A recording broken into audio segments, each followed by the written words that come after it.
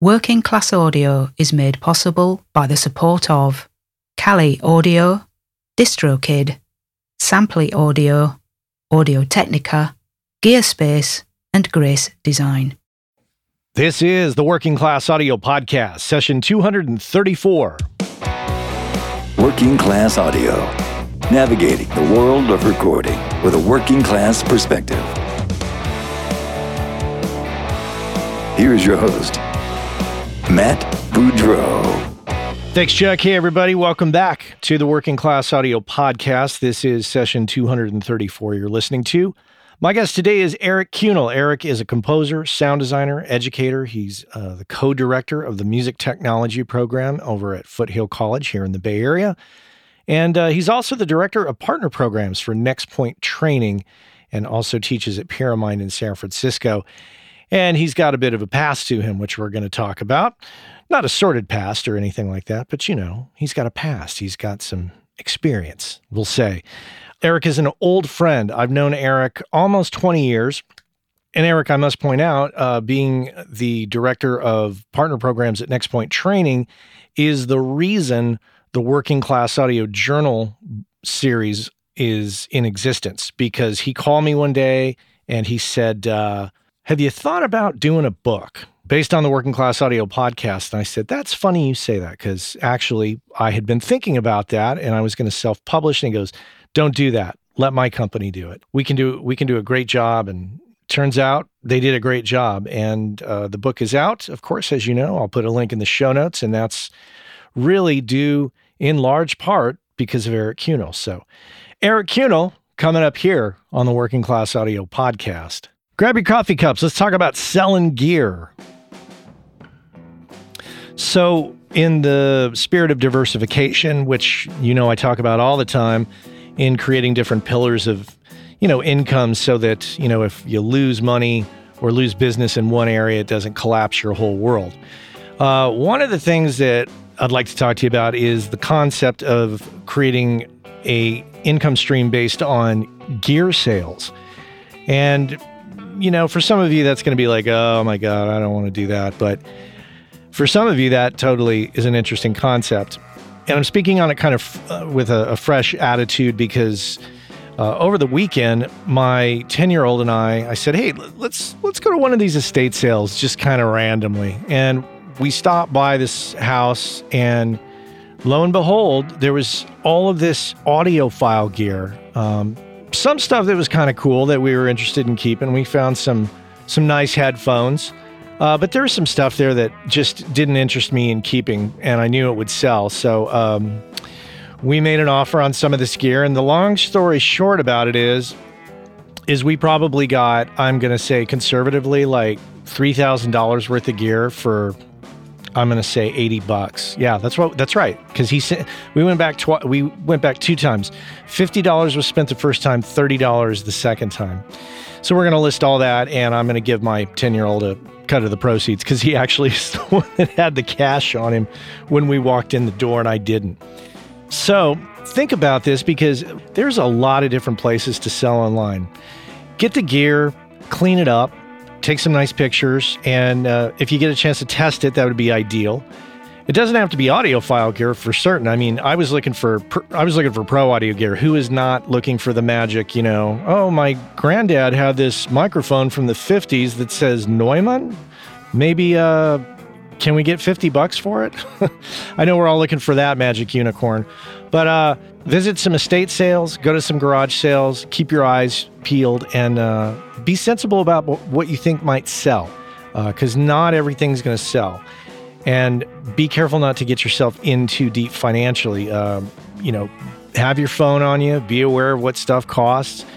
You know, do a little Googling while you're there so you can get a sense of what's happening, and then turn that stuff around and sell it. Now, if you make a day every weekend, you stop around garage sales or estate sales, which we seem to have an immense amount here. There's just an older population that is dying off, and the kids are left with these messes. In this case, that's what we encountered, a house that was just wrecked, full of stuff, and everybody was just so overwhelmed that we got a really good deal. And yeah, you're not going to find all good deals. In some cases, you're going to find people who know exactly what the stuff is, and they're going to want to get every dollar out of it. So you have to leave yourself some room. It's fine to pay a fair price for something, but you got to leave yourself room to add your markup on it and then post it on whatever service you're going to use and know that they're going to take a cut. So you have to be really kind of pragmatic about it. You can't, think, oh my God, we could sell this for, $1,000, when in reality, maybe you could get $400 for it when all is said and done, once all the expenses are covered and everybody takes their cut, et cetera, et cetera. So keep it in mind. It's a possibility, and it's kind of fun. The thrill of the hunt, I could definitely see, has bitten my 10-year-old. He was just like, oh my gosh, how much can we sell this for? So he was on it. It was insane how excited he got. Anyhow, that's my rant about that. So if you're looking for an income stream in the spirit of diversification, think about selling gear. And also, maybe you could start with some of the gear you have that you don't use and take it from there. So, selling gear. Check it out. Most of you already know about Grace Design and have known about them for years. They've been around since 1994. It was started by the two brothers, Michael and Eben Grace, who still run the company to this day. And you already know that they make incredible sounding products for us all. What you might not know, if you don't know them, is that Michael and Eben are two of the nicest people on the planet. Easily approachable, very knowledgeable. You might have met them at a trade show and experienced this. Without a doubt, it's one of my favorite companies out there in the world of pro audio. You might have heard me a few times talking about the Grace 908 Atmos controller. I think the most elegant solution, if you're going to be doing Atmos, that is the best solution out there, as far as I'm concerned, hands down. And prior to that, I was using the Stereo 905 controller for many years. Not only that, but most recently, I have used their 108 mic pre's to do the Room 219 combo jazz record that you might have heard me talk about. The point is that they check all the boxes for me. They're incredibly nice people. They make incredibly great products. They're located here in the United States in Lyons, Colorado, and employ a number of people. They're the epitome of a small business here in the US, and I just love that whole thing. So if you are in the market for mic preamps or instrument preamps or monitor controllers, this is the company to check out, hands down. If you don't know about them, go to gracedesign.com, check them out. And if you're in the market for any of those products, you absolutely have to consider what they offer, because what they offer is superior build quality and sound quality. And those of you who bought their products in the 90s that are still using them, you know exactly what I'm talking about. So check them out, gracedesign.com. I know the business of audio is a frustrating one sometimes. The audio part's pretty fun, but it's the business of it and the career part of it that's a little challenging to many of us. I can completely empathize with that. And if you thought to yourself, God, I wish I could talk to somebody about this, you can do that. You could talk with me about it. As a matter of fact, you can book me for a coaching and consulting call over Zoom very simply. Just head on over to workingclassaudio.com. If you click on the menu button at the top of the menu, there is a link that says Coaching and Consulting with Matt. Super simple. Click on the link, book me in for an hour on a Zoom call, and we will discuss your particular situation, and I will help you get refocused, re-inspired, and figure out what is the best path forward for you. If your situation requires a little more extensive conversation, we can absolutely book a series of calls and, like I say, get you focused and get you moving forward. I've been there, and when you don't have anybody to talk to about it, it's a little frustrating. So head on over to workingclassaudio.com, click on the menu button, and book yourself in for a Zoom call with me. And we could sit down and chat, coffees in hand, ready to tackle the business of audio together. That's it. Let's get on with it. Let's have a chat with Eric Kuehnel here on the Working Class Audio Podcast. Welcome to the podcast, Eric. Thank you. It's a pleasure to be on. For the audience, Eric and I go pretty far back. We met originally at Cutting Edge Audio, maybe prior to that, because weren't you working for DigiDesign back then? No.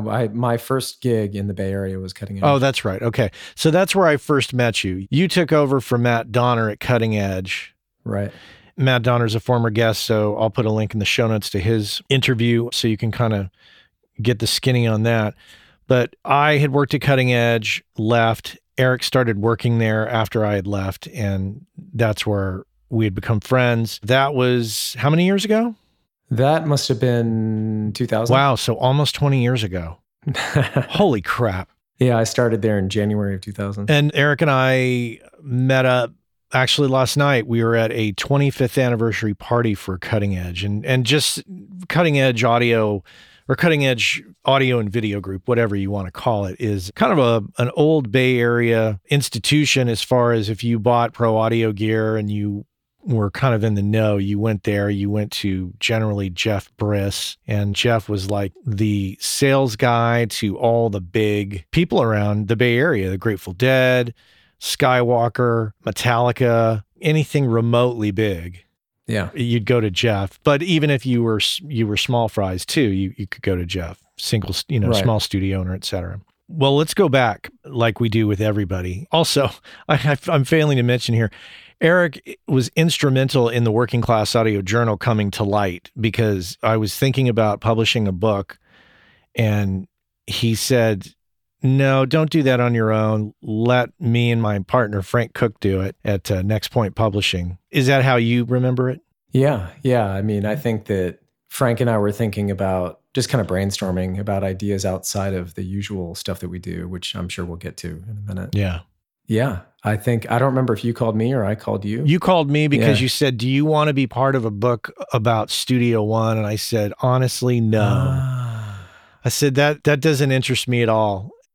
I said, because Yeah, I'm back in Pro Tools anyway. And then you said, well, and what about a working class audio book? And I said, funny you should say that. Yeah. So That's right. You've got a really varied background that touches on many different aspects of the world of audio, and it takes a look at it from different angles. So let's just go back in time. Where did you grow up? I grew up in Ohio, actually, a little town called Centerville, which is outside Dayton, Ohio, which at the time I thought was the middle of nowhere. Nothing interesting was ever happening. Of course, now I come to find out there's some, pretty influential bands from Dayton and that sort of general area. But of course, I didn't know about that stuff when I was a kid, Yeah, you just thought it was boring. Yeah, there wasn't much going on. I mean, I'd go to the local jazz club. You had to travel somewhere to go see any real concerts mostly. Yeah, I grew up there, started playing piano when I was, 5 or 6 years old. Yeah. Spent most of my early childhood identifying as a piano and keyboard player. Mm-hmm. And as you may recall, back in those days, music technology, like the things we think of now as music technology, was pretty much the domain of keyboard players because there was no digital audio. I mean, it was all, I'm thinking in terms of like home studios. Yeah. It was all MIDI based. Yeah, there are a lot of keyboards that had sequencing built into them. Yeah, right. And then computers obviously started becoming used for sequencing, but it was still many years before digital audio was happening. Where did you go to college? So I went to Oberlin College near Cleveland, Ohio, specifically the Oberlin Conservatory, Music Conservatory. And they had an electronic music program back when that was, pretty unusual. It was not commercially focused at all. What would sort of be thought of as classical electronic music, experimental academic electronic music, which is really closely aligned with, sort of modern classical music composition. And yeah, I was, like I said, I was a synth person. I was into samplers. I had a 4-track, and it just seemed like a logical thing to pursue in college. And then I found this program, it was in Ohio. I mean, it wasn't like I thought, I want to go somewhere close to home, but it happened to be about 3 hours from my house. So I could still drive home and see my family and stuff like that. But also turned out it was the conservatory there is one of the top conservatories. You've got Juilliard and, that kind of level. And then Oberlin is right up there. Huh. So great musicians. And then this funny little program called Tamara, Technology and Music and Related Arts. And we were in the basement, like literally in the basement of the conservatory. But they had started that program, I want to say in the 70s or 80s. So very academic, very rigorous in terms of learning about synthesis, some amount of audio engineering, although that was not a huge part of it. Studio recording and that kind of thing wasn't a huge part of it because they weren't really trying to turn out people with sort of vocational training. Mm-hmm. It was very academic. So a lot of those students would go on to do a master's or a PhD in composition or, something like that. Where did audio enter into your world as kind of a focus? Yeah. Okay. So when I was finishing at Oberlin, I knew I wanted to go into a master's program. I didn't want to have to like get a job or, work or something like that. I loved being in school. I loved college. Like I probably would have just stayed. And in a sense I kind of have, but we'll get to that. But yeah, but I looked at graduate programs. My mom has a PhD in psychology. And so from a very young age, I thought, well, I'll definitely get a graduate degree. It's kind of funny. I mean, I suppose that's true of people who have parents with graduate degrees. Right. And what's funny is I thought I was going to go to medical school or something like that. And then not to get into the whole long roundabout story, but my father passed away when I was 19. And the hospital experience was so traumatizing that I decided, there's no way I'm going to be a doctor or do anything that has to do with, hospitals and stuff like that. So I really doubled down on music, and I was always into music technology. I didn't know what the career would be. I loved that. And Oberlin gave me an opportunity to do a degree in that. I still didn't know if I would pursue that as a career. So when I was looking at grad schools, I decided, okay, if I'm going to make a go of this, I've got to get out of the Midwest because there just won't be career opportunities there for me, which is maybe an overgeneralization, but I think it was relatively true that if I wanted to go into recording or scoring or, any of those kinds of things, I needed to get somewhere where there was a market for that. Right. Did your dad's death have any impact on your decision-making for your career or your life? Yeah, I think I did. I think I was in college. It was my fall of my sophomore year. And I was still thinking about med school and things like that. I really thought that the music, even studying music as intensively as I was just sort of a way to have an enjoyable college experience and do something I was passionate about. But then I was going to have to get back to the real world. I kind of, even when I was a teenager, I thought, well, maybe I'll major in music, but then I'm going to go to law school or med school or something. I don't know. And my dad was a musician, not professionally, but was a pretty accomplished trumpet player, was a self-taught piano player, was just really musical and could sing and dance. Was a dance instructor with my mom for many years. So it's funny, I didn't think of us as a creative family, but I was around music all the time. And I don't know, it really struck me. After he passed away, I thought, you know what? I think it was one of those I'm only going to live this one life, almost a sense of mortality, something like that. And I thought, I'm going to do something with music. I'm not going to do this other thing. I think the clarity came from realizing that the path I had thought I was on was about money, was about status. Do you know what I mean? Upward mobility. Yeah. And making sure that I wouldn't struggle for money. And also the prestige of being a doctor, being a lawyer, like that kind of thing. I was around people like that a lot because my mom was a psychologist. It just hit me. I was like, I'm just going to do this. I'm just going to do this thing that I love and not just put that on the back burner and then pursue a career for the sake of having an easier path in life. Mm-hmm. So yeah, I mean, it had a huge impact on me. And then to this day, I think in terms of finances and, all kinds of things that were part of the fallout of my dad dying at that point and seeing what my mom went through and stuff like that, I definitely still have issues with money and being very conservative, which has served me reasonably well. I'm not saying that was some kind of terrible thing. And I think 19, man, I had friends, a few who had lost a parent even younger than that. And now that I'm in my 40s, you can sort of see how that impacted you. You can't see it when you're close to it. Right. But many years later, I can see it now. And it's pretty clear that I made some decisions based on wanting to pursue something I was passionate about. But in the long run, it still impacted me in a few other ways. So anyway, I made that decision, really enjoyed the last couple of years of college, and I only looked at graduate programs in California. That was my thing. I considered going to McGill in Montreal for a split second because I was quite interested in possibly pursuing a Tonmeister type of program. Oh, yeah. You familiar with that? Yeah, sure. Yeah. I was recording a lot of classical music at Oberlin. That was one of my work study jobs, doing orchestral recordings, opera recordings, and then the everyday little kind of junior and senior recitals. I did tons of that. In a sense, that was my real education at Oberlin, was doing that stuff. There's an interesting parallel to you and former WCA guest Brendan Duffy. Uh-huh. You both lost your parents at a similar age, your dad's in particular, and you considered doing a Tonmeister type program. Brendan did one at the Banff Sitter. I find that very fascinating in the two of you, and I'll put a link in the show notes to Brendan's interview. But you decided not to do that ultimately. Well, it's funny. The way you make decisions when you're 22, I look back on it. I think it was a solid decision, but part of it was that I couldn't imagine doing winters in Montreal after growing up in the Midwest. Dayton wasn't that bad. I mean, it's pretty cold in the winter, but Oberlin is right near Lake Erie. And after doing several years of that, I thought, I got to get out of here. Yeah, man. And I went and toured schools. In my last year at Oberlin, I went and toured schools, and I went to LA and I went to the Bay Area. And I distinctly remember January, when it was probably minus 20 at Oberlin, I flew into Burbank. And you know how in Burbank, you get off both ends of the plane? They'll put the stairs out at the front and the back of the plane. At least sometimes they do. And so I distinctly remember going off the back of the plane and thinking that was the coolest thing ever, right? Stepping down the stairs, I'm sure it was at least 70 degrees or something. Easily. And blue skies. Well, okay, maybe it was a little smoggy, but I don't remember it that way. And I thought, what am I doing?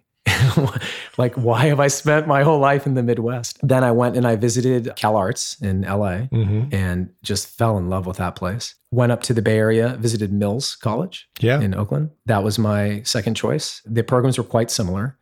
But what attracted me to CalArts was that it was all arts, and they had the sort of 5 different schools in there. And I really, even when I was at Oberlin, I really loved collaboration, like seeking out collaborators in dance and in theater, which you might not really think about, but I did a lot of music and even sound design for theater performances and stuff like that. Yeah.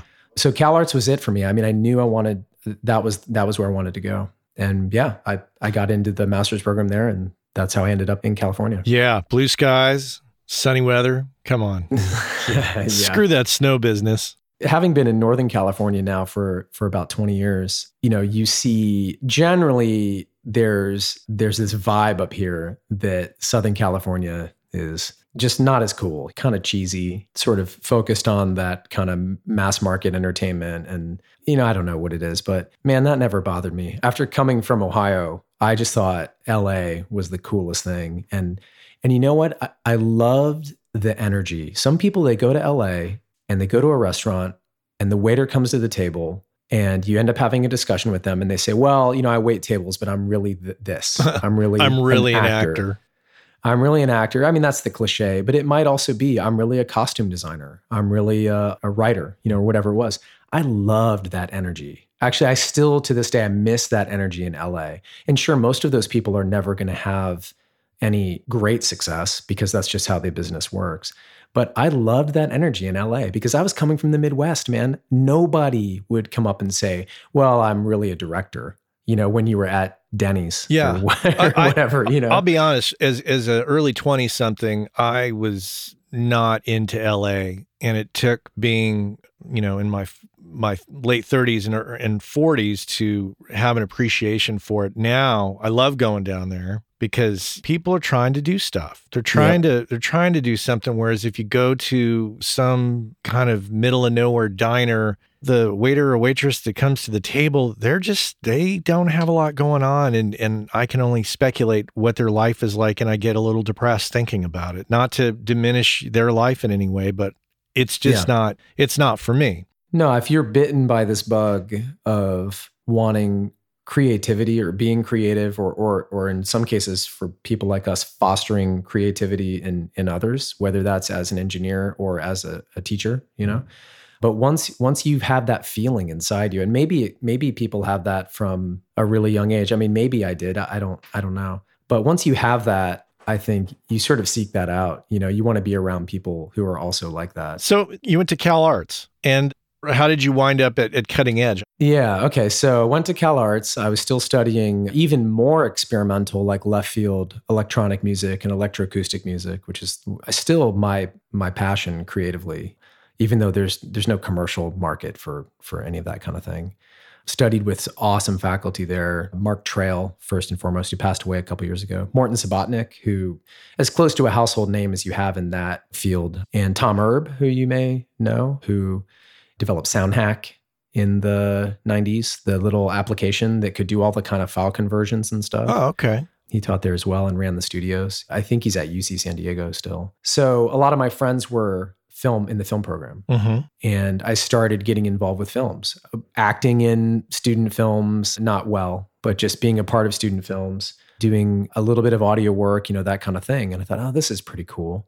And then as I was approaching graduation, it was only a 2-year program, I started looking for just kind of exploring what my career possibilities would be. Well, being in LA, film sound seemed like this is the obvious thing to do down here. Right. Got an internship at a studio down there, audio post-production studio called Dane Tracks, which at the time was kind of transitioning from being maybe a slightly smaller player on the scene to suddenly becoming this really influential studio because they were working on the first Matrix film when I was there. Oh. Yeah. Now I was an intern, but that really, I got bitten by the bug big time of sound design for film and TV and whatnot. Then what just kind of fell into my lap, you remember like Usenet forums and stuff like that? Sure. A guy reached out to me on the Super Collider, which is like a sound design development tool, kind of like Max, and there's a bunch of other ones, PD and Chuck and C-Sound and stuff. I was on the forum for that because I obsessively used Super Collider while I was at Oberlin and CalArts. And a guy reached out to me and said, hey, I'm running the audio department at a game studio in Calabasas. I didn't know where Calabasas was, but West LA. Hey, you should come out and we'll hang out and talk about Super Collider. And next thing I know, they hired me before I'd even graduated. Doesn't happen much now, but remember there were no game programs. Like you didn't come out of school with a degree in game audio or probably anything having to do with games. Right. So hired me. I worked there for about a year. We worked a pretty grueling schedule. And during that time, I was going to the Bay Area quite a bit. I had a bunch of friends up there, including Oberlin friends, CalArts friends, and I was playing gigs at little weird venues doing experimental electronic music, just kind of oddball stuff. And I totally fell in love with San Francisco. This is a city. Like, this is you don't need a car here. Just fell in love with it. So then I saw a post from Jeff Briss on the DigiDesign User Conference, which by then was like a happening place to hang out. The Duck. The Duck, yeah. The DUC. And I saw a post from Jeff Briss in the careers area there. And I was working on games. And I was pretty happy on games, but I was getting burnt because, it was my first job and I was doing 60-hour weeks. And I'd stay late just to get a free sandwich because I was broke, from having student loans and stuff like that. And so Jeff posted this thing and I replied and they said, hey, if you're willing to come up here, we're not going to fly you up because we don't know who you are. But if you're willing to come up here, we'll interview you for this gig because you could be good. It sounds like you might have the skills for this thing. So I went up there, I interviewed, and you know how those guys are, like the 4 of them just sort of piled on me in this interview. Yeah. Yeah. And for the audience at that point in time, Cutting Edge Audio was 4 partners. Yeah. And all with somewhat focused personalities, we'll say. Yeah. I mean, I love those guys, but I didn't know them. They sat me down on the couch, in the little like waiting area. And the 4 of them just came at me. And, I knew there was a lot I didn't know. I didn't know how much I didn't know. I thought I knew a lot about Pro Tools and stuff like that. Turns out I didn't know that much. But I'd built rigs. I'd had my own Pro Tools rig since 95. I maxed out a credit card and got one. I don't know. Went up there, talked with Jeff and Tom and Brian and Sig. And I guess they were sufficiently impressed to bring me in. They were really moving into video, really hard moving into video. And they needed someone to really take over being kind of the lead support person for audio. And audio meant really 98% of it was Pro Tools. Yep. I mean, that was their business. So that's what they built their business on. Back in that time, as you probably recall, DigiDesign really protected those regions. And so they basically had a monopoly on San Francisco and Marin, maybe the East Bay as well. That's right. If you were going to buy a Pro Tools rig in the area, you'd buy it most often from Cutting Edge. If you were shopping for a mix system, I was there during the transition from mix to HD. They were literally the only dealer in that area. Yep. You had to go to San Jose, I think, to find another Pro Tools dealer. Yep. For the pro products. That's right. Man, it was trial by fire. I mean, I would get calls from Skywalker Ranch. They'd ask me some question about some issue they were having with synchronization. And I would just, yeah, man. And I have to say, working closely with Sig, and working with the dealer support people at Digi, man, I learned fast. I learned a ton of stuff. When we transitioned to HD, I mean, here's just an example of what it was like there at that time. When the transition to HD happened, I think there was maybe a month where I built 100 HD rigs for Skywalker Ranch. Oh, yeah. And once again, just explanation for the audience. When Skywalker Sound, which if you don't know what that is, basically it's George Lucas's part of his empire. When Skywalker Sound wants to do something and make a big changeover, let's say they're going to change Pro Tools rigs. They're not just buying like 2 or 3 Pro Tools rigs. They're buying, what, 100 and sometimes more. I may be misremembering the number because that sounds like kind of a big round, perfect number to just throw out there. But it was a lot. I would have, I think it was the G3 era, maybe the G4 era. Yeah. And I would just have them lined up in our little lab, our little tech lab there. I'd open like 20 machines at a time, get out 20 sets of mix cards or HD cards, get out all the 192s and just assembly line down because I think we were still installing plugin authorizations off of floppies and stuff like that. So you could stage them. I could be building this one while I was installing plugins on that one and, so on. Hey, our friends over at DistroKid have created the DistroKid app for Android, which allows you to do some key things such as check your stats from Apple and Spotify, edit release metadata, upload new releases, and a host of other features. And remember, WCA listeners get 30% off your first year at DistroKid. And if you just head on over to workingclassaudio.com/WCA30, you can follow the link, get your 30% off, and be off to the races. So check our friends out at DistroKid and make sure and get your 30% off by going to workingclassaudio.com/WCA30. So I got really deep into post. I really loved the challenges, the synchronization. I started working on a bunch of independent films, PBS shows and stuff like that. And that actually was also quite helpful in developing my understanding of synchronization and post-production workflow and stuff like that. Now, you did have a nice, I think this is at the time you had this house in Berkeley and you had this studio. I remember you had all these Genelecs. You had like a 5.1 Genelec setup.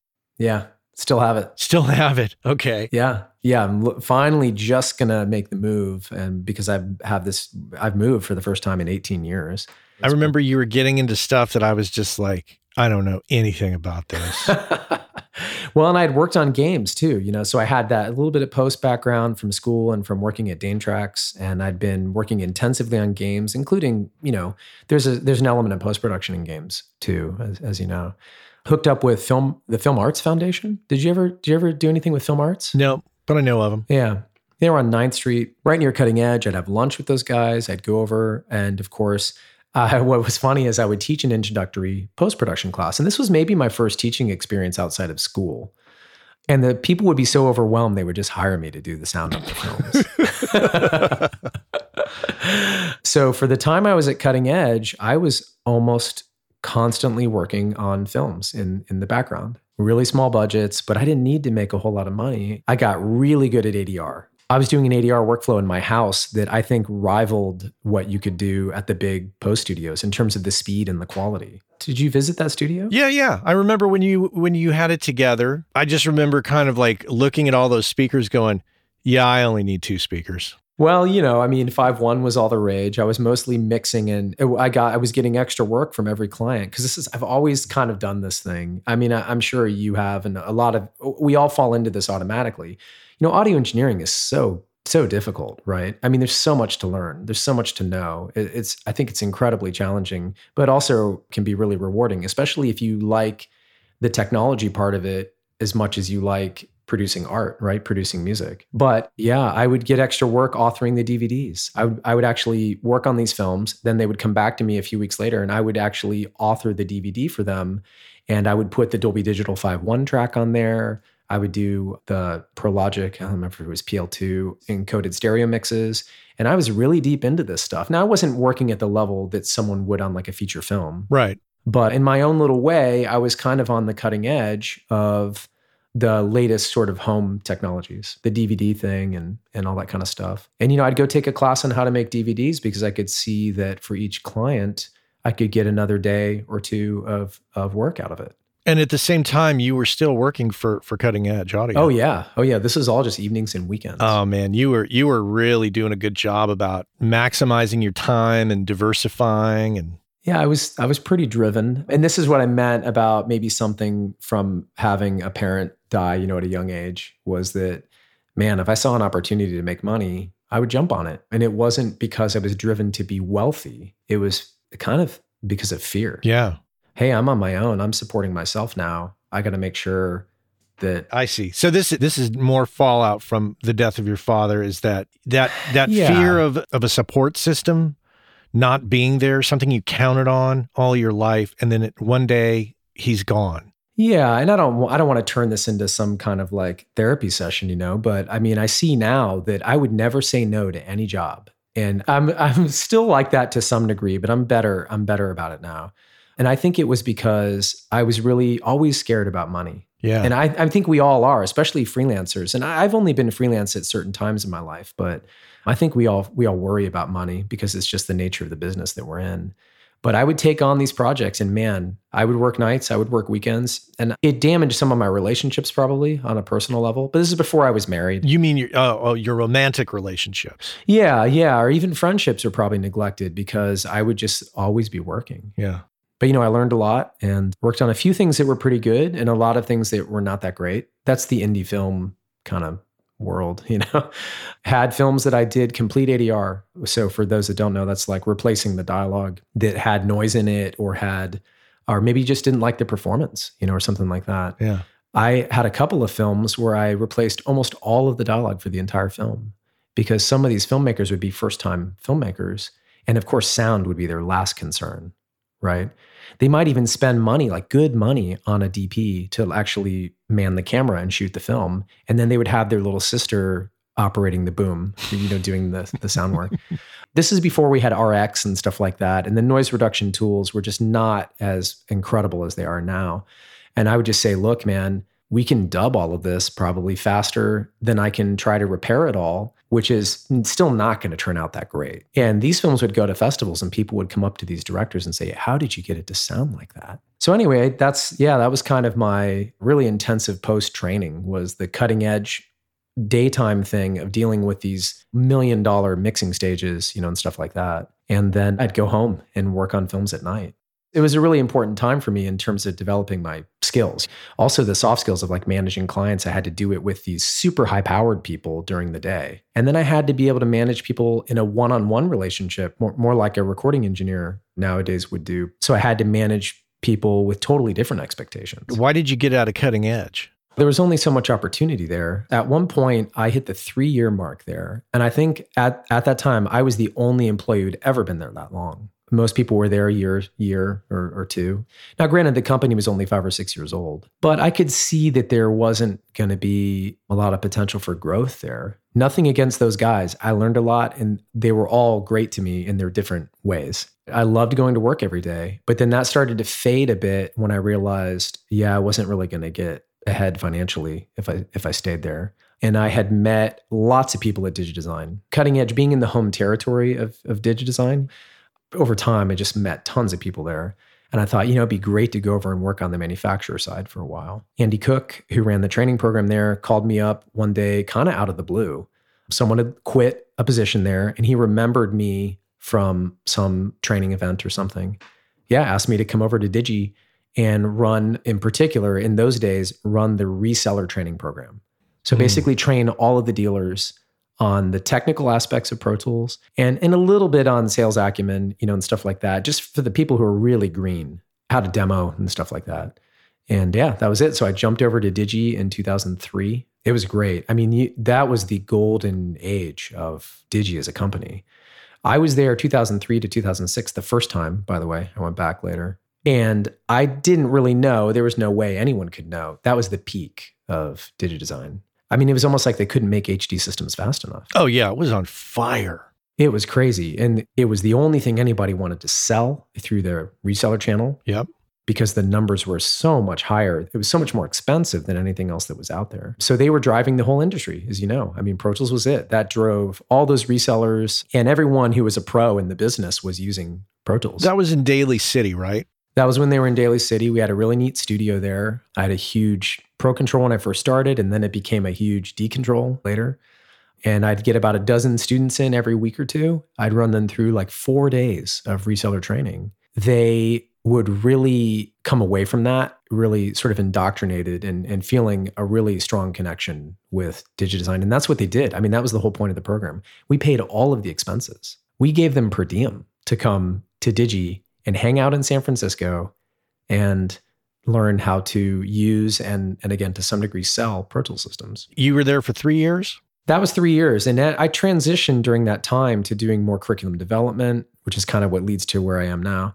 Doing more curriculum development. It was the early years of the Avid Learning Partner program, like the end user certification programs. They were just starting it. I think we had the 101 book by then, maybe the 110. Those were the days of people saying, oh yeah, well, I'm Pro Tools certified. Yeah, and you still have that to some degree. Yeah. But I mean, it is the most prestigious certification that's out there. Now, what that means, that is obviously totally open to debate. What I tell people, my students, or anyone who I talk to about it, I don't think that being Pro Tools certified gets you a gig, but I will say that it may keep you in the running for a gig where your resume might otherwise be tossed. And I say that having run interns at a few different places, including when I was at Sony. If we got 10 resumes for one position and 4 of them had Pro Tools certification, we would toss the other 6. The certification didn't get them the job, but like I said, it kept them in the running for the job. Then they had to come in and interview and actually earn the job. But it was a way of kind of whittling down that applicant pool to something. Now, these are students, by the way. I should mention, these are not people who had a professional resume. Right. They didn't have work. They weren't going to get the gig based on work that they'd done. Were you continuing to work at night as you had been when you were at Cutting Edge? So when I went to Digi, I started to wind that down. Yeah. Because the money was better. The money was better. And Film Arts actually went out of business. And that was one of the places where I was meeting all of the people. That was where I was making all my contacts. They made some poor financial decisions during the dot-com boom, bought into a building that was really, really massively overpriced. And they went under. And it was sad. I mean, I think, I could be wrong, but I believe it was the largest film, not video. Specifically, they were not about video, right? I believe it was the largest film sort of nonprofit for filmmakers in the country. And there was a real scene for that. I mean, a ton of documentaries. And, things were being shot on film still. And they had the expertise. They had an incredible crew of young DPs and directors who were on staff there. And there were people like me. You could come and find all these resources. So they went out. And that's kind of what killed off the demand for the work that I'd been doing.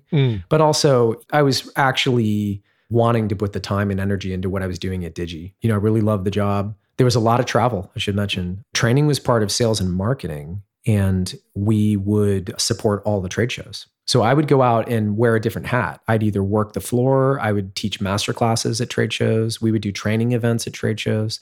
So I was going to almost all of the major shows. And I'm talking like going to London, going to APAC stuff. And I actually went and did a training in Bangkok. I went to Brazil during that time.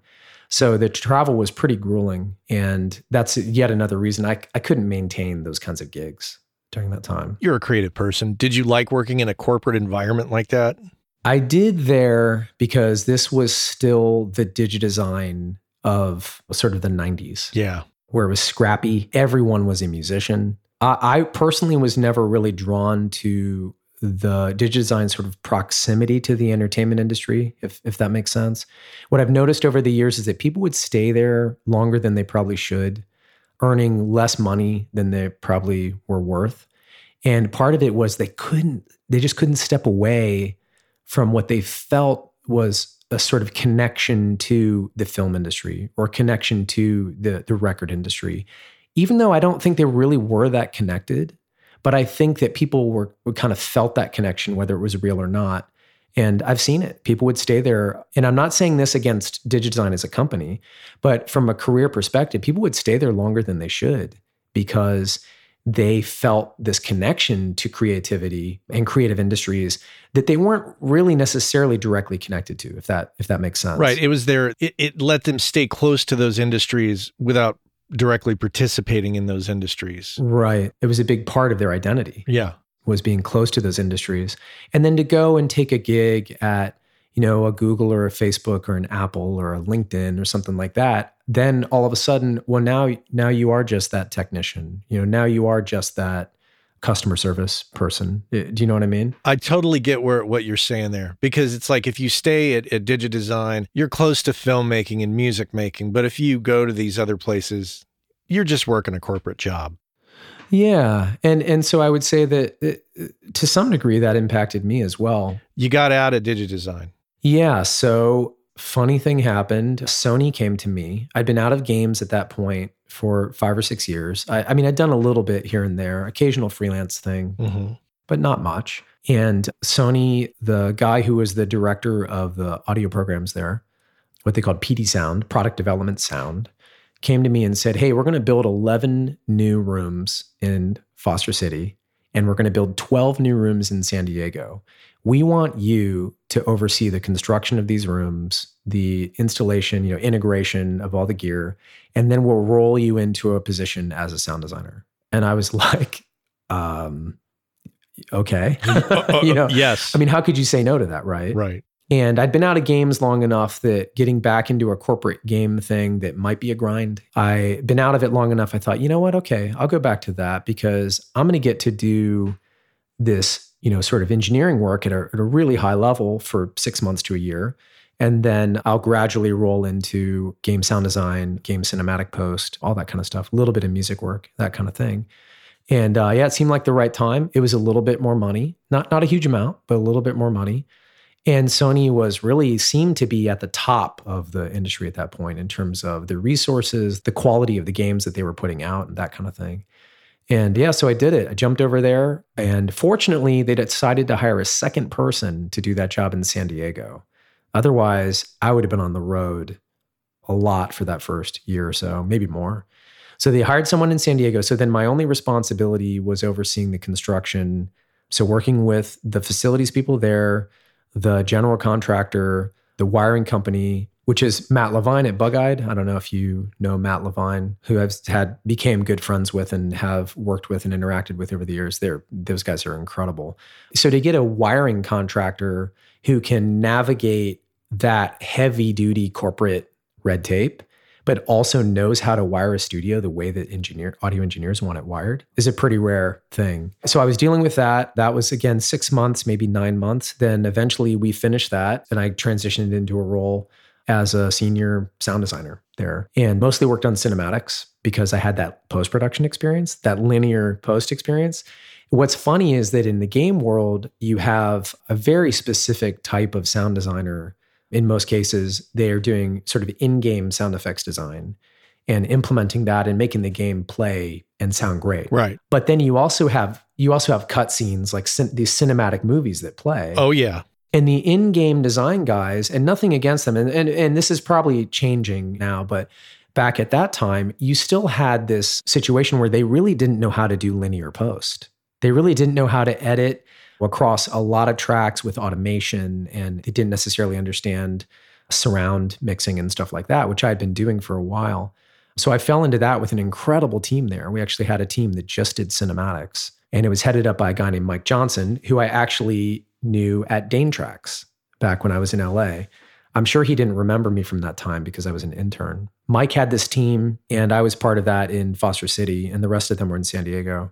So that was a lot of what I did was a cinematic post. And I think some of the cinematics we worked on during that time really hold up as like some of the best cinematic work that had ever been done in games. And I'm not saying that's because of me. It was primarily because of Mike and the team that he had in San Diego.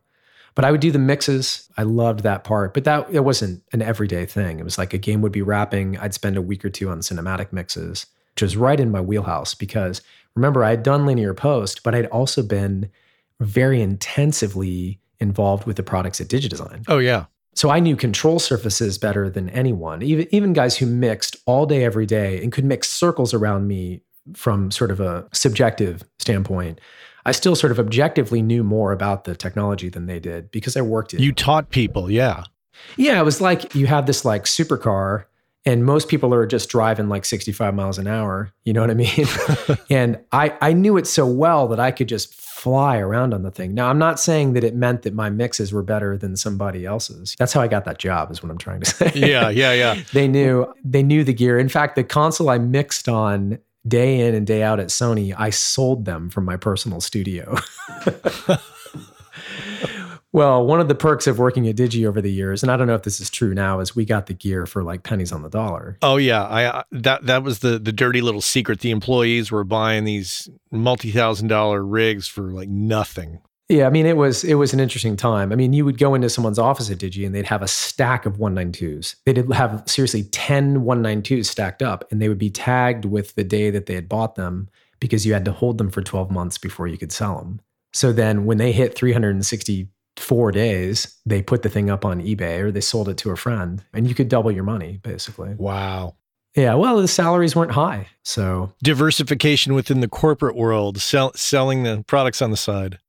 About a year and a half ago, I signed up for Samply.app, and I have to report back and say that I'm completely thrilled with it, and it's working out quite well. It gives me the ability to upload mixes and masters to the website and provide a super pro looking interface for my clients. They can drop comments in the timeline. They can listen on any device. They can listen to it in high res. And if I want them to pay for the mix or master before they download it, because of the Stripe integration, I can set that up. There's also Dropbox integration, which allows me to quickly create a folder in my Dropbox, which automatically syncs with Samply, makes it much more simple. You should check it out for yourself, but there's a deal to be had. So use the code WCA20. Go to Samply.app or Samply.app. Use the code WCA20, get 20% off, and you'll be off to the races. It's a fantastic tool that I think you're going to enjoy and will definitely make you look a lot more pro when you're delivering files to clients. Skip that whole business where you send it to them over Dropbox. That looks totally amateur at this point. Use Samply.app and use that code WCA20, and I think you're going to be really thrilled. Samply.app. Check it out. Well, so then the Sony thing came to a crashing halt, and this is my first experience. I got laid off. They wiped out 10% of the workforce in, I think it was 2008. I was there. They wiped out 10%. I was one of the newer people. So a lot of the guys around me had been there for 10, 15, 20, well, maybe not 20 years, because the PlayStation probably wasn't that old. Right. I have to say, I didn't feel bad about it. It seemed fair to me that because I was one of the newer people, that, yeah, when they did a 10% reduction or whatever it was, I was one of the people who was let go. And, they told me, look, it's not about job performance. It's nothing like that.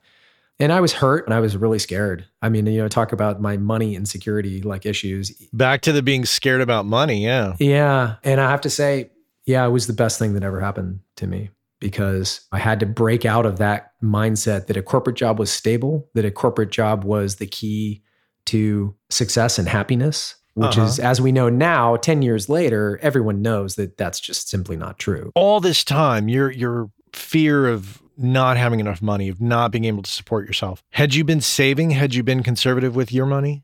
Yeah. Oh, yeah. So when you got laid off, were you okay? Yeah, I was fine. I mean, they gave me probably a month of severance. Oh, yeah. Yeah, things were fine. Things were fine. So what was the next move? Well, so this is kind of funny, but I got laid off on a Thursday. On the way home from Sony with my box of stuff next to me in the car, I started calling people I knew. And I called up Andy Cook at DigiDesign. He said, well, I'm playing golf tomorrow. Why don't you come out and play golf with me? And I said, okay, I'm terrible at golf, by the way. I said, okay, sure, I'll come out and play golf with you. Came out, we played a round of golf. He told me about things they were working on where they might need some contract curriculum developers. And on Monday, I was billing them for my time to work on the first round of Venue training courses, the Live Sound Console. Yeah. They were just getting started on it. It was headed up by a guy named Rob Campbell. He's also a freelancer, Bay Area guy. And I went, met up with Rob, and I started my freelance career. I'd never really supported myself through freelance work. And yeah, Monday morning, I went and met up with Rob. He showed me where they were with the Venue stuff. And theoretically, that I was billing that time at like 9 a.m. on Monday morning. Damn, good hustle, man. Good hustle. Yeah, I was lucky that I was in this position where, having been at DigiDesign, I knew a lot of people. Having been at Cutting Edge, I mean, these are both places. Cutting Edge was a networking, it was heaven for networking, right? Yeah. no one was going to beat down my door and ask me to like engineer a record or something. But if I could find a way to kind of spin that skill set that I had of being this hotshot Pro Tools technician and knowing all the hardware and stuff like that. And I'd been training people. I'd been doing that reseller training for all those years and managing the curriculum, writing that curriculum and all that kind of stuff. So I developed this kind of weird, esoteric, but apparently valuable skill set of being able to write curriculum for audio products. From that day in 2008 until this day, that's really been what my career has been focused on, is writing curriculum and training instructors to teach that curriculum. And that all kind of happened at that moment. And when I got laid off from Sony, it was like, okay, what am I going to do? I was terrified. I was definitely really scared. I'd never been laid off. I'd always left jobs because it was my choice. Take me from freelance venue training to where we're at now. Can you encapsulate that time period? Sure. So I was working as a freelancer for Avid primarily. I wrote a ton of training material. I made training videos and, just did all kinds of stuff related to training. I also developed some other clients. I was actually doing a little bit of professional video editing during that time, which sounds kind of weird, but sort of fell into my lap. To this day, I tell my students, if you want a fallback plan or you want an additional opportunity to network, learn to edit video. It is much less difficult than being an audio engineer. I mean, I really believe that. And I don't mean to put down video editors. I mean, obviously, what they do is very important and is very creative. But if you're an audio engineer of some skill, learning how to edit video is pretty easy. And anyway, I won't go off too much on that tangent, but it was a pretty easy transition. And there's more work and it pays more. So I tell my students, you may not love the idea of being a video editor, but if you want to try to be a freelancer and sustain yourself that way, it's definitely something to know how to do. Could be an income stream. Yeah. And the rates, I mean, they would give the day rates I'd get paid for that was more than I ever made for audio. And this is being someone who had very little experience. Anyway, that's a whole other story. But I was doing that. I was developing other clients and doing different things, doing some freelance tech editing for some of the major book publishers and, all that kind of thing. So then Avid made me come back. Oh, it made the transition from DigiDesign to Avid, but they were paying me enough as a contractor. They said, look, we can't keep doing this. You got to come back on full time. So I did that for a couple of years. I wrote the game audio courses and whatnot. And then about 18 months into that, they laid me off. Thanks. They sucked me back in from what was successful freelance kind of situation. They sucked me back in because there was the threat that they were just going to cut me off. And I said, okay, I'll come back. And the money was pretty good. I mean, again, not spectacular, but it was pretty good. And a year and a half later, a new director of education came in and they did some reductions and I got laid off. And then Bruce Tambling from Foothill College called me up. He said, hey, man, I saw you got laid off. He didn't say again, but I was thinking that, again. So that was 2 times in 4-ish years I got laid off. So he said, hey, we have an opening at Foothill for a full-time tenure track teaching position. And he said, if you go look at the job requirements, it basically lines up exactly with your resume. And I was like, oh, well, that's interesting. So this is like maybe November, and the job was to start the following September. So I thought, oh, come on. You know what? I'm going to apply for this job. I'm going to start in like almost a year from now. It just seemed kind of ridiculous. So, right. But I did have the master's degree. So this is one of the keys, is that up until that point, CalArts shaped me in terms of who I am as a person. But that piece of paper never did anything for me. Until then. It didn't make me more money. Didn't get me jobs that I wouldn't have gotten otherwise. Didn't do any of that. So then the Foothill gig was like, oh yeah, master's degree is the minimum requirement. And I thought, finally. I have that. Finally, I got that. Yeah. But they wanted curriculum development experience. They wanted classroom instruction experience. They wanted, you had to be Pro Tools certified. Like all these things is like I could tick every box. And I thought, and I'll get blown out of the water by someone with a PhD or something, is what I kind of thought. And I got the gig. Yeah. So I found out like in April, and it was to start still in September. I thought, man, this is crazy. What were you doing in the meantime? Took a gig at Apple. Doing what? Doing QA and sort of, I don't know, some sort of product management type of stuff for the build up to the Logic Pro X update. Wow. I don't think I was out of touch with you at that point. I was unaware that you did that. Oh, it was a grind, man. People were awesome. The people were great. And I got the gig or found out about the gig through a friend of a friend who worked there, and they were awesome people, super talented. But my job was pretty dull and the commute was terrible. Because I was a contractor, I had to punch the clock and be there 10 a.m. to 6:30 p.m. or something like that. Everyone else, I mean, all the full-time employees, they could work on the bus. They could, on the shuttle, they could work from home. They could do all those kinds of things. I couldn't do any of that as a contractor. It's like you didn't have the right security clearance. So it was a grind, and nothing against them or Apple, but I knew I wasn't going to stay. I was on a 6-month contract. About 5 months into it, I said, I'm going to go. And that's when I started at Foothill. So it worked out nicely. The food there, by the way, is fantastic. Oh, at Apple? Yeah. The thing I looked forward to every day was like going to lunch and having it wasn't free. It's not like Facebook or something. It wasn't free. So you've been at Foothill for a while now. 7 years. Tell me about you and Frank doing Next Point. Yeah. So Frank has had this corporate entity called Next Point Training for many years, because he during that whole time, from when I first started at DigiDesign until today, he was a freelance curriculum developer, primarily working on the Digi certification courses. I mean, That was really how he made his living for all those years. He was really the guru of that curriculum. And anyway, so Frank and I had always worked closely together. I'd work on a book and he'd edit it, or he'd work on a book and I'd edit it, things like that for many years. And then we had this idea about 3 years ago.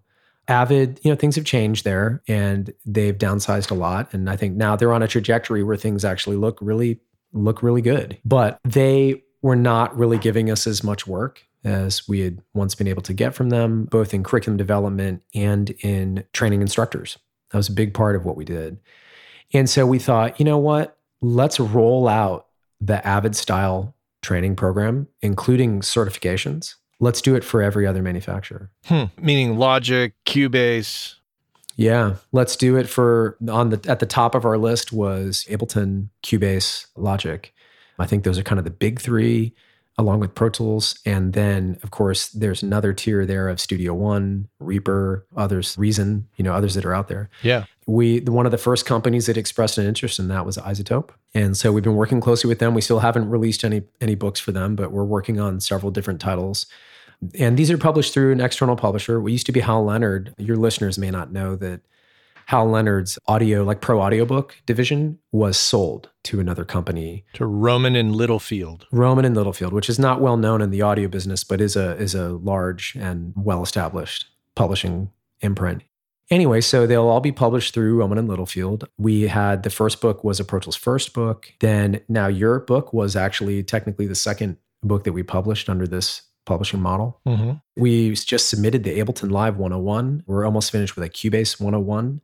We're going to release a whole series of 101 books. We have our own certification system, online system.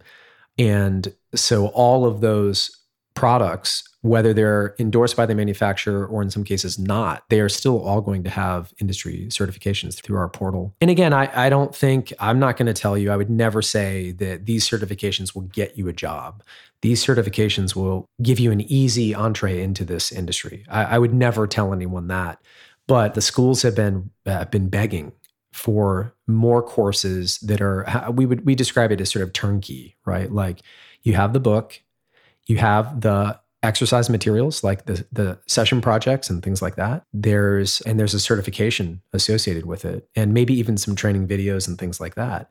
A lot of teachers, they just don't have the time to develop all those materials. Yeah. They pick a book off the shelf. A lot of what's out there, a lot of the books on Ableton or Logic or whatever it is, they're excellent books, but they're not designed for what we'd call instructor-led training, classroom training. They're not designed for work in the classroom. They don't have exercises. To read a chapter about mixing and then not be able to roll right into an exercise where you learn, admittedly basic things, but you learn some things about mixing, well, then that burden falls entirely on the instructor who may not have the time, or in some cases, they may not really have the expertise. Yeah. So there's been a lot of demand, and we're trying to meet that demand with all these new products. And it's really just starting to get serious traction. Like I said, the Ableton book is coming out, the Cubase book later this summer. And then we have a whole slate of books. So you're going to see over the next year, I'd say at least 5 or 6 more books, maybe more. Well, so you've been doing the Foothill thing as an instructor, and just for the audience, Foothill College is a college here in the Bay Area, and you teach. What are the titles of the courses you teach there? Oh man, we have a pretty amazing course catalog. It's unlike a lot of the other programs like this, where you would do a traditional music program, right, and then you would maybe take a few courses in studio recording or something like that.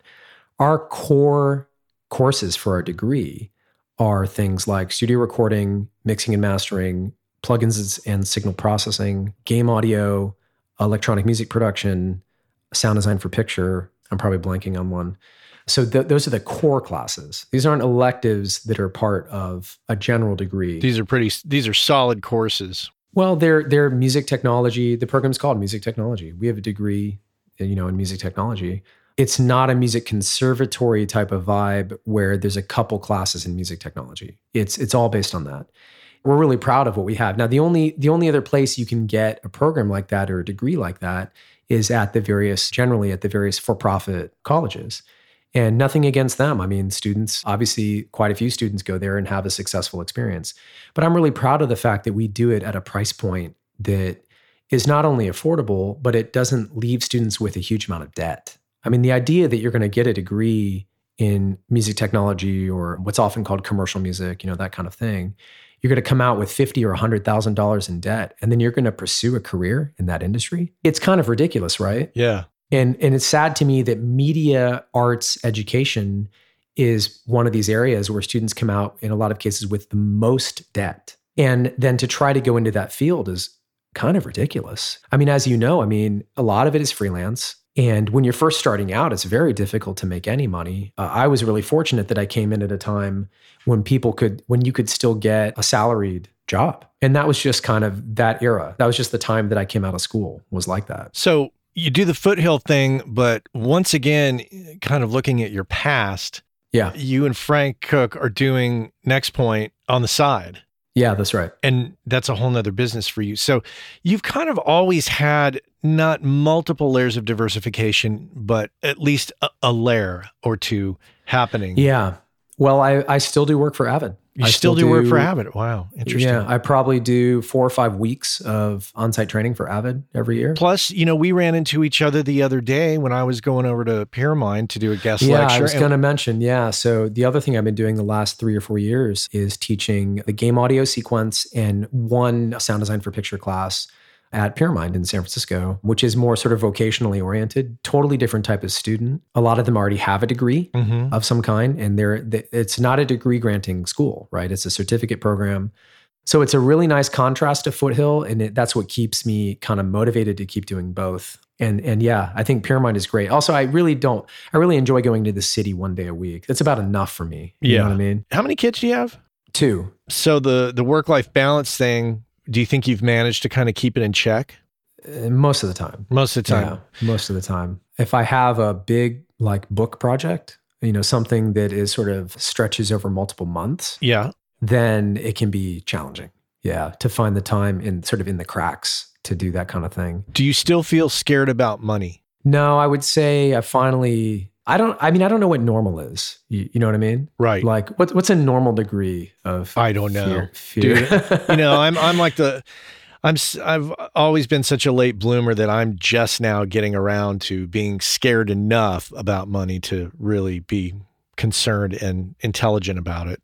Yeah. I think I've been fortunate. I've had a few setbacks like getting laid off and some things like that. But I've been fortunate that I've been able to weather the storm. And a big part of this is just surviving, right? There's the quote, I don't remember who said, Randy Tom or somebody like that. There's a quote out there, how did you get to be a big name in this field or that field or whatever. And the response is something like, well, I just didn't quit. Yeah. Everybody else quit. Everybody else bailed out and I kept going. And so I feel like I've kind of gotten to that place. I've tried to stay true to my passion of audio, but I've had to do all these other things. So the choices I made, I think have worked out pretty well. I still worry about money a little bit. I'm fortunate, like you, to have a partner who is successful in her career. Yeah. And that obviously is a huge advantage. That can take the edge off. That can certainly help with the health insurance aspect of it. Right. When I was freelancing, we were on her insurance the whole time. That was just automatic. I jumped onto her insurance. The kids were on her insurance. Like you said, I mean, that was key. That was a huge thing. To try to do insurance as a freelancer is, I know, because I have brothers and other people who do it, it's brutal. Yeah. We'll put a link to in the show notes for Foothill College for the training that you do there. It's good for me as a friend of yours to get this perspective on where you've been, because there's been a few holes in my knowledge about where you've been and what you've been up to and how you've managed to piece it together over the years. So it's pretty remarkable and very fascinating for me to learn. So thanks for taking the time to chat with me today. Thanks for having me. Great to see you. Thanks, Matt.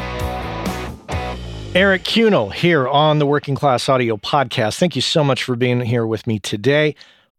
Our friends over at Kali Audio have just introduced the brand new LP UNF system, which is meant to give you everything you need from a studio monitor in a package that you can basically set up anywhere. And the system is specifically designed for your desk. So no matter how else you're using your desk, reflections from the drivers to the desk to your ears are accounted for, giving you a perfectly clear picture of your mix that you can rely on to translate well. Whether you're putting them on stands behind your desk, on a desk away from walls, on a desk against a wall, on a desk on speaker stands away from the walls, there's a number of configurations, and they have settings on the back to accommodate all of that and more. And if price is a concern, never fear. They're priced at $299. That's right, pretty affordable. Head on over to KaliAudio.com and check out the new LP UNF.